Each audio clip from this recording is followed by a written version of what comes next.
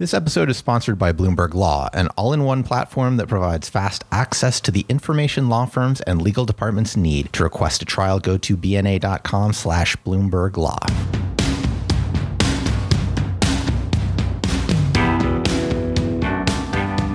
Hello and welcome to the Big Law Business Podcast. I'm Josh Block. I produce videos and podcasts for Big Law Business. I'm joined by Casey Sullivan. What's up, Casey? Hey, Josh. I'm Casey Sullivan, and I report and edit stories for Big Law Business. In case you're joining us for the first time, this is the podcast where Casey and I discuss the most notable recent business of law stories, the stories that impact the largest U.S. law firms. We're recording this episode on March 11th, and today we're joined by Julie Treidman. Julie is a senior writer at The American Lawyer. Welcome, Julie. Thanks. Before we get to the business of law topics we want to discuss with you, Julie, will you tell us how you came to cover the business of law? I graduated from journalism school and went to work for Human Rights Watch as a fellow and was looking for a journalism job that would involve some involvement with international human rights, the International Court of Justice. And a friend of mine was working at American Lawyer. That was 1994. I applied and was hired and worked for Steve Brill at that time. I guess you liked it. You're still covering the business of law. Well, I think lawyers are really interesting people, and the business of law, at least when I started covering it, was fairly opaque, and it was a very big industry that wasn't being covered. And it was exciting to be sort of breaking new ground on covering their finances. What was it like working for Steve Brill at The American Lawyer? I didn't see very much of Steve Brill as a junior reporter, even though I could see him in the corner office with his cigars and his suspenders. The only time I personally had contact with him was in the final draft of my feature stories, when he would occasionally call an unlucky reporter in to criticize and berate. And I remember that he used a red pen, and that on the side of one of my first drafts, he wrote, "Is English your second language?" So he was famous for getting us to work hard, and that was one of the things that I liked about it, was that journalism was really valued. And at the time, we couldn't get AmLaw 100 financial information very easily at all. And there were firms where sometimes we had to call 50 or 60 partners, and we'd wait till 5 o'clock when the secretaries went home, and we'd call them until we found out how much the firm had earned. I know that, like Casey, you've received attention for your coverage of the collapse of Dewey and LaBeouf, and you've won other honors for your work. Are there articles or series that you found most rewarding in your coverage of business law? I think that there have been many stories that I've enjoyed writing and I'm proud of, but I really liked writing a cover story a couple years ago about how there are so appallingly few Black lawyers in big law, especially Black equity partners, and it's still... It isn't getting better. Every time I look at the statistics, I'm amazed. So moving on to the topics we wanted to talk about with you, let's start with K&L Gates. They are one of the largest U.S. law firms. They were founded in 1883. Last year, K&L Gates ranked 21st in gross revenue in the American Lawyers rankings. At that time, they had 1,952 lawyers and 252 equity partners. They are a global firm with 44 offices. Their headquarters are in Pittsburgh. And of course, the Gates in K&L Gates is William Gates, Sr., the father of the richest person in the world, the founder of Microsoft, Bill Gates. What can you tell me about this firm? Who are their clients? What are their strongest practice areas? So traditionally, K&L Gates has been a Pittsburgh firm,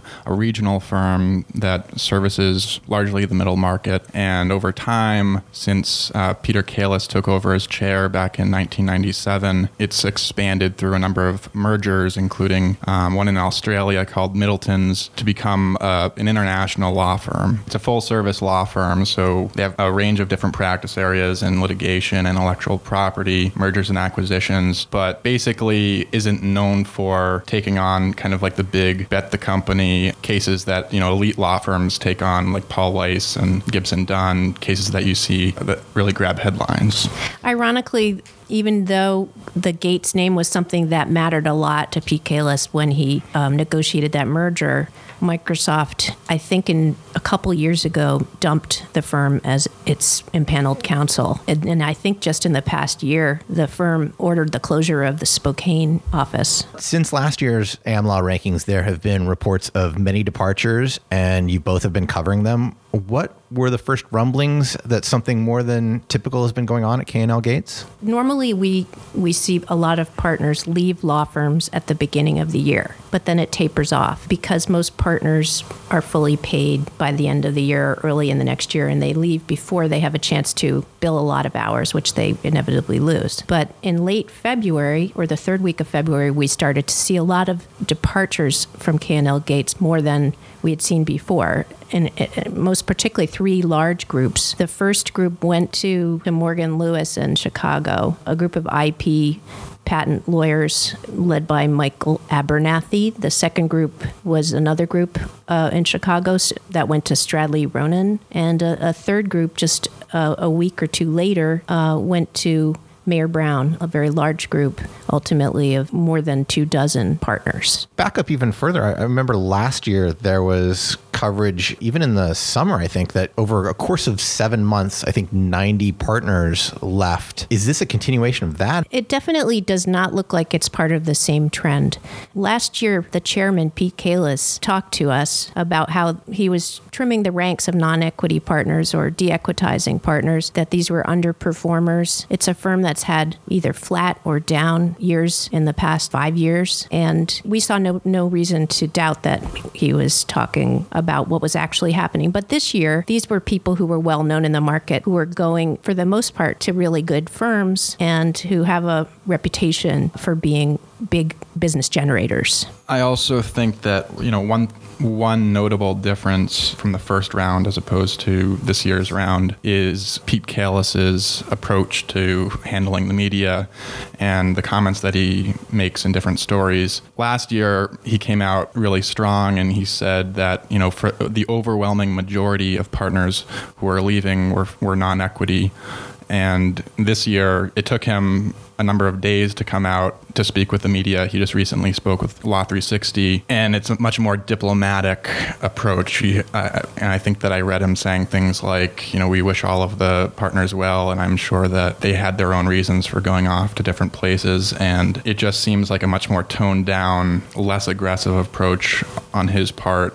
When something like that happens, we just start calling current and former partners like crazy. And they were telling us that they've been unhappy for a long time and that they don't like the management direction. Many of them seem particularly angry at Chairman Pete Kalis, saying that he was autocratic, that he didn't listen to their concerns. And this all seemed reasonable until one of them mentioned that the firm had just won a very large contingency fee. So there was some good news for K&L Gates. Tell me about that settlement and the fee. Well, apparently on around February 23, Mr. Kalis sent an email to all partners saying that in light of a $750 million patent infringement settlement that the firm had struck for its client, Carnegie Mellon University, that the firm would receive $210 million as a contingency fee award. And nonetheless, 2 days later, that was when the first of those 3 large groups left. So they were leaving a large amount of money on the table, presumably. And that $210 million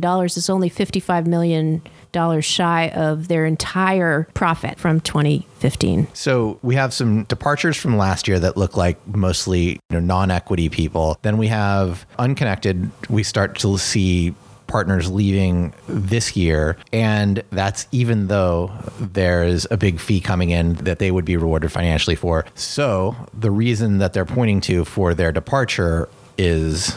I think it really goes back to the place where K&L Gates is in the shark tank of law firms. They're a large firm with many offices, a very high overhead, both in real estate and they have a huge tier of non-equity partners that they have to pay, as well as associates and counsel. In fact, I think it's almost 3-to-1 non-equity income partners to equity partners, according to American Lawyers' definition of what an equity partner is. And they also have been unlucky in the timing of some of their recent deals. They struck a deal with Middleton's in Australia. It was a 283 lawyer firm, and apparently absorbed some couple score $1 million of liabilities there. They extended year or so guarantees to the top rainmakers there, and then as soon as that year was up, most of those people left. So out of the 283 in Australia, 2 or 3 years ago. There's only 204 now. And the same is true for some of their earlier mergers. And they merged with Bell Boyd in 2009, a big Chicago firm. Out of the 250 people in that group, there's 84 now. And Preston Gates, going way back, they've also lost a lot of people.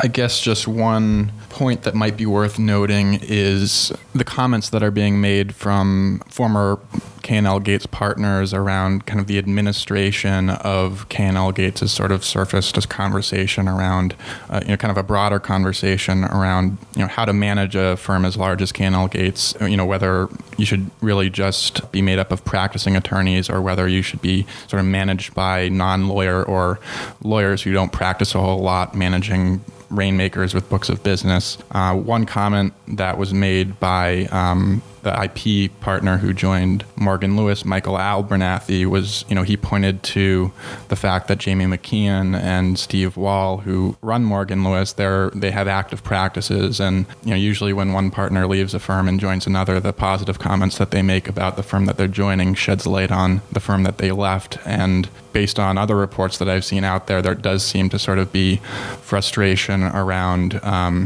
I've seen words used like a dictatorship or, there's sort of a top-down management structure within K&L Gates that it's not unique to K&L Gates. Other firms have this. I think that Greenberg Traurig, for instance, is sort of known as having a corporate management type approach.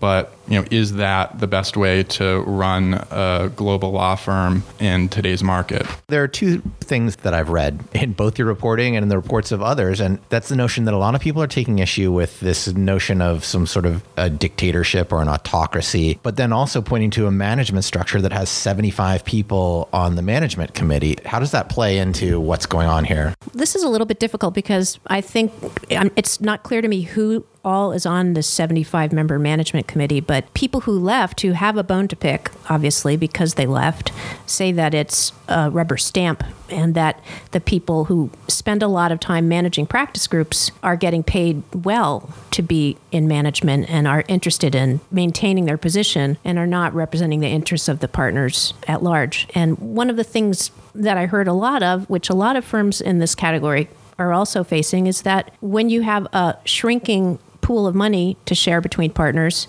you have to decide between whether you're going to pay your biggest producers more so that they don't leave for the competition, or whether you're going to pay your up-and-coming young partners who you want to keep. And the group that left for Mayer Brown, that are an elite team of partners who deal with serving banks who were facing probes by the Consumer Financial Protection Bureau, which is one of the newest federal agencies, and it's really flexing its muscles. And there aren't that many folks who do that kind of work.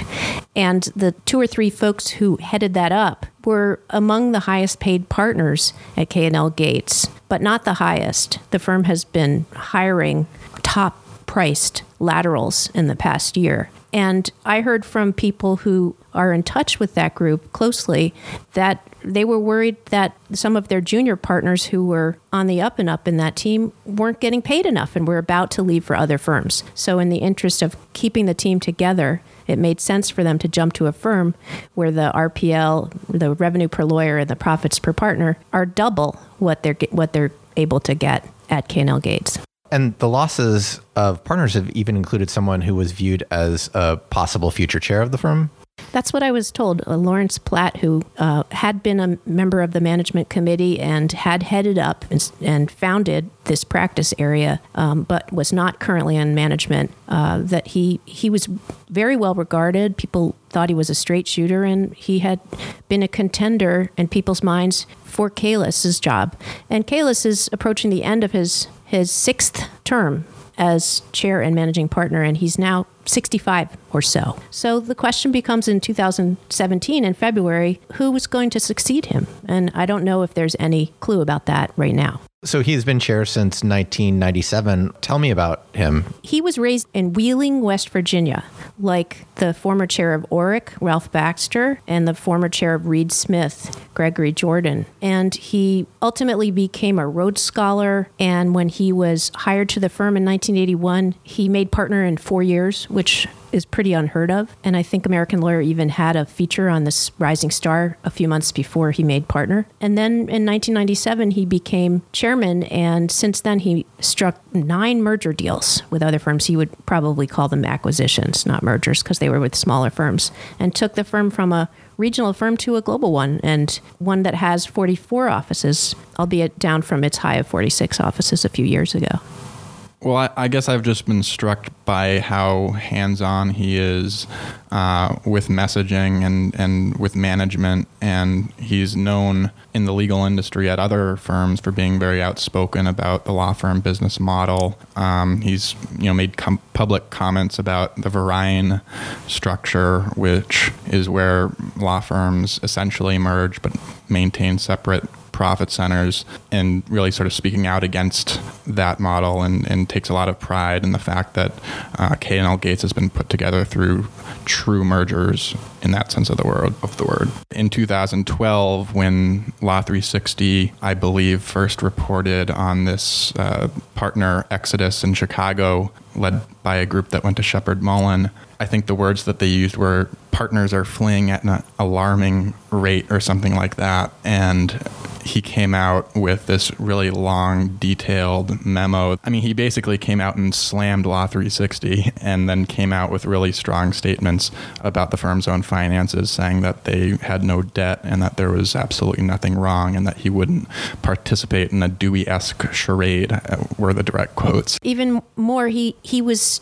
nominated and became an innovator, a legal innovator in one of our issues recently because of his supposed dedication to transparency. He's one of the first, maybe the first law firm chairman to release audited financials of the firm's books, which we love. How many firms do that? I would say most don't. And we should say he's also been a preacher for the importance of having no debt or reducing debt. And so the firm has an extremely high capital contribution. So partners who are, when they become equity partners, put in a certain amount, but ultimately over the years, it ultimately is 60% of their earnings is held in a capital account, which covers the firm's expenses year to year. And they've grown their firm entirely on their own capital account. And you would think that really creates a loyalty even among former firm partners, people that we talk to, that may have an interest in speaking highly of K&L and maybe sort of spinning things in a way that, making positive public comments about K&L Gates since their capital is still tied up in the firm. How else does it bolster them? In a way, does it make them Dewey proof, or, what is that? The high contribution doesn't mean they can't. No, and in fact, the high contribution combined with the fact that the firm has to give back the capital when partners leave by the following September or late August of the year following their departure means that this coming year, the firm is going to be on the hook for, I estimate, $40 or $50 million in capital returns. So that's what it costs the firm on the other side. So on the way up, it's great, but on the way down, it's not so great. It's a great playbook for a recession era firm when being safe and being not Dewey was a great strategy for recruiting laterals. But maybe right now, we're seeing a little more growth on some of the top tier firms. They had a record year for deals. Maybe it's not such a great play when your competitors, Reed Smith, for instance, is now double or started out at the same level of profitability and is now double or triple K&L Gates. Same with other firms that started in the Midwest. We recently invited Kalis to do a video interview with us, and he declined. And I know in the past, both of you have spoken to him. What do we know about his take on what's happening now with these departures? He has come out and he has addressed comments made by former partners about the firm's leadership. He isn't of the view that sort of a top-down approach is problematic. He said that if you had everyone agreeing with each other, then nothing would get done, I think was sort of the overall message of his quote. He noted that the firm had 900 partners made up of both equity and non-equity partners. 450 of them are owners of the business. And so he called it a recipe for stagnation if there was sort of this whole culture around consensus. He also said to Law 360 that partners will leave for more money. That's true of every firm right now, but especially true for K&L Gates, where there's not a ton of money in the pie. This is a year when, even though they posted a 5.3% increase in profits per equity partner, they still are below $1 million per partner in profitability, whereas many of their competitors are in the $1.5 million category.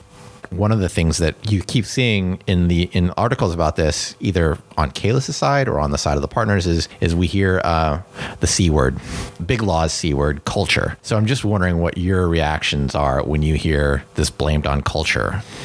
It's like people use that word all the time, and you kind of roll your eyes after a while, and you hear the importance of culture at different law conferences, and you hear it from law firm leaders. But at the end of the day, I feel like that is such a huge part of what ends up determining if a partner stays or goes, or if a firm is stable or unstable. At the end of the day, decisions are made based on, money, but also how well you get along with your partners and whether you feel like you're invested in the place where you work. And a lot of the partners that I speak with who end up leaving a firm, there's a lot of frustration that I hear about management and how they feel like they haven't, they made certain business decisions that they didn't agree with. A number of people have said to me that he does exert a great deal of pressure, and it's maybe internalized. For instance, when they were asked to vote on a very expensive lateral that the firm subsequently hired, people were voting yes on it, apparently because Pete Kalis wanted it.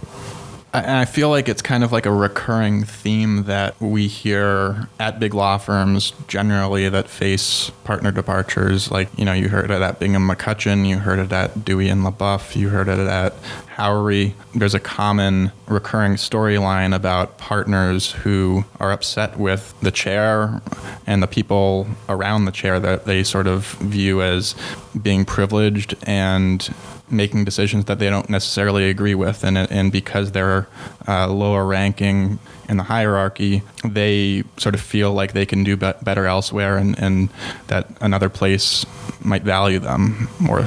So in what we're seeing now at K&L Gates, in the experience that you both have had in covering other firms, is this a similar path to anything you've seen prior? I don't see this as being a Dewey scenario, or even though it followed a similar growth pattern to Bingham McCutcheon, I don't see it as following Bingham McCutcheon's path. The fact is the firm has no debt. It still has only a small percentage of partners leaving, even though they're partners of substance this year. And the fact is people say they don't expect that many people to leave this year because of that $210 million contingency fee. Because if you're going to get at least 1.5 times your payday, why would you leave? I think next year will really be an interesting year to see. I agree totally. I mean, if you look at the number of partners that are at the firm and the amount that have left, it's too soon to sort of make any kind of determination about what direction the firm might head in the future. When you guys write these stories, you often get quotes and people don't want to be on the record. And what happens going back and forth as you report the story out? In the case of Pete Kalis and K&L Gates, what happened was after the Law 360 story that had several unnamed anonymous former partners quoted in it, Mr. Kalis said he wouldn't respond to my email unless he wouldn't respond to my questions unless I identified my sources, and he expected I would do that. And my response to him was and is that these partners have everything to lose by being identified, because 60% of their last year's earnings are still held by the firm, as well as anything they've earned in the first quarter of this year. And it's unreasonable to expect that they're going to allow themselves to be quoted on the record. The second thing is that as a reporter, I can find out the same information from people in different offices who don't know each other. And if I'm hearing the same information from 3 people, then I tend to believe that it's true. And I don't think that their name adds anything to the story. So what do you typically need to have before you feel that comfortable? If it's a very hot piece of information, I'd like to have 3 people say the same thing. What next steps do we know will happen with K&L Gates? Well, we know that partners are less likely to leave going forward because of the large contingency fee that was received by the firm. And also the fact is that partners need to stay at the firm until the end of February to get their last year's compensation. So at this point, they're fully compensated, and now they see there's a big pot of gold at the end of the rainbow. The real question will be early next year when Pete Kalis is up for reappointment by the management committee, and whether, without a hefty contingency fee, whether he's going to still have the support that he had several years ago.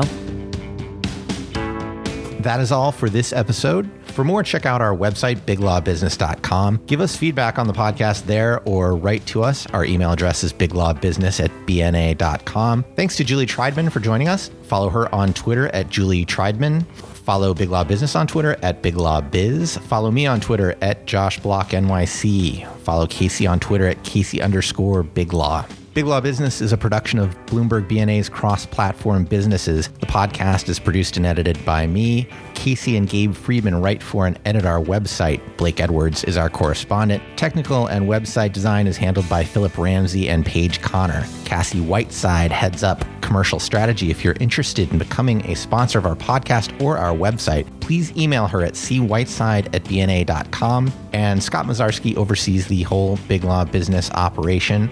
I'll try that This American Life thing one more time. Just before we recorded today, Scott left a message on my voicemail telling me, on the way up, it's great, but on the way down, it's not so great. Thank you for listening. We'll be back in a few weeks with a new episode. Subscribe on iTunes so that you don't miss it.